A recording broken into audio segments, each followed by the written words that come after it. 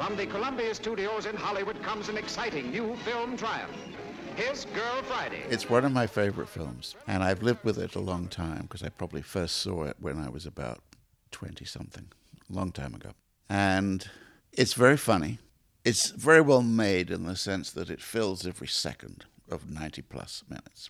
It's got some of the most expert performers you could wish for. Billy, if you're ever lovely, please Now look here, my good You fellow. shut up, Burns. How can I do anything? You're doing all this to her, I know. It's a delight just to watch it. But as I've watched it over the years, and as I've grown older, my feeling about it has shifted. I saw it once upon a time as a fabulous romantic comedy where the guy wins his wife back.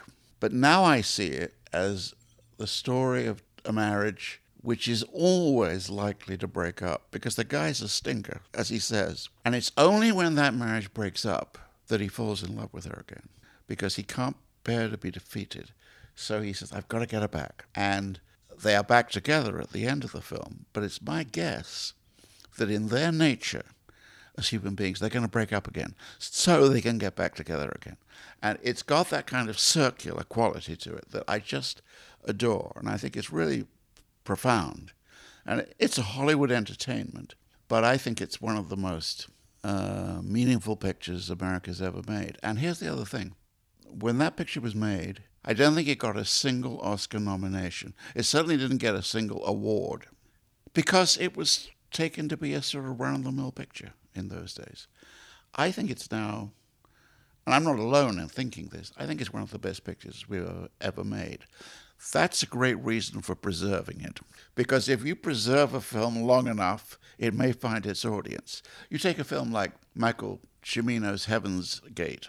When that film came out, it was seen as a disaster of such proportion that it brought about the ending of United Artists. People lost their jobs.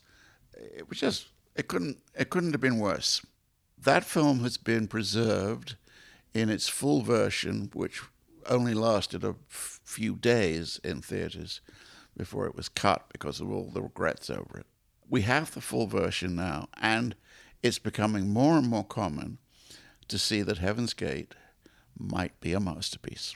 We'll see as time goes on how that feeling changes or stays, but you can't change your mind about it unless it's still there.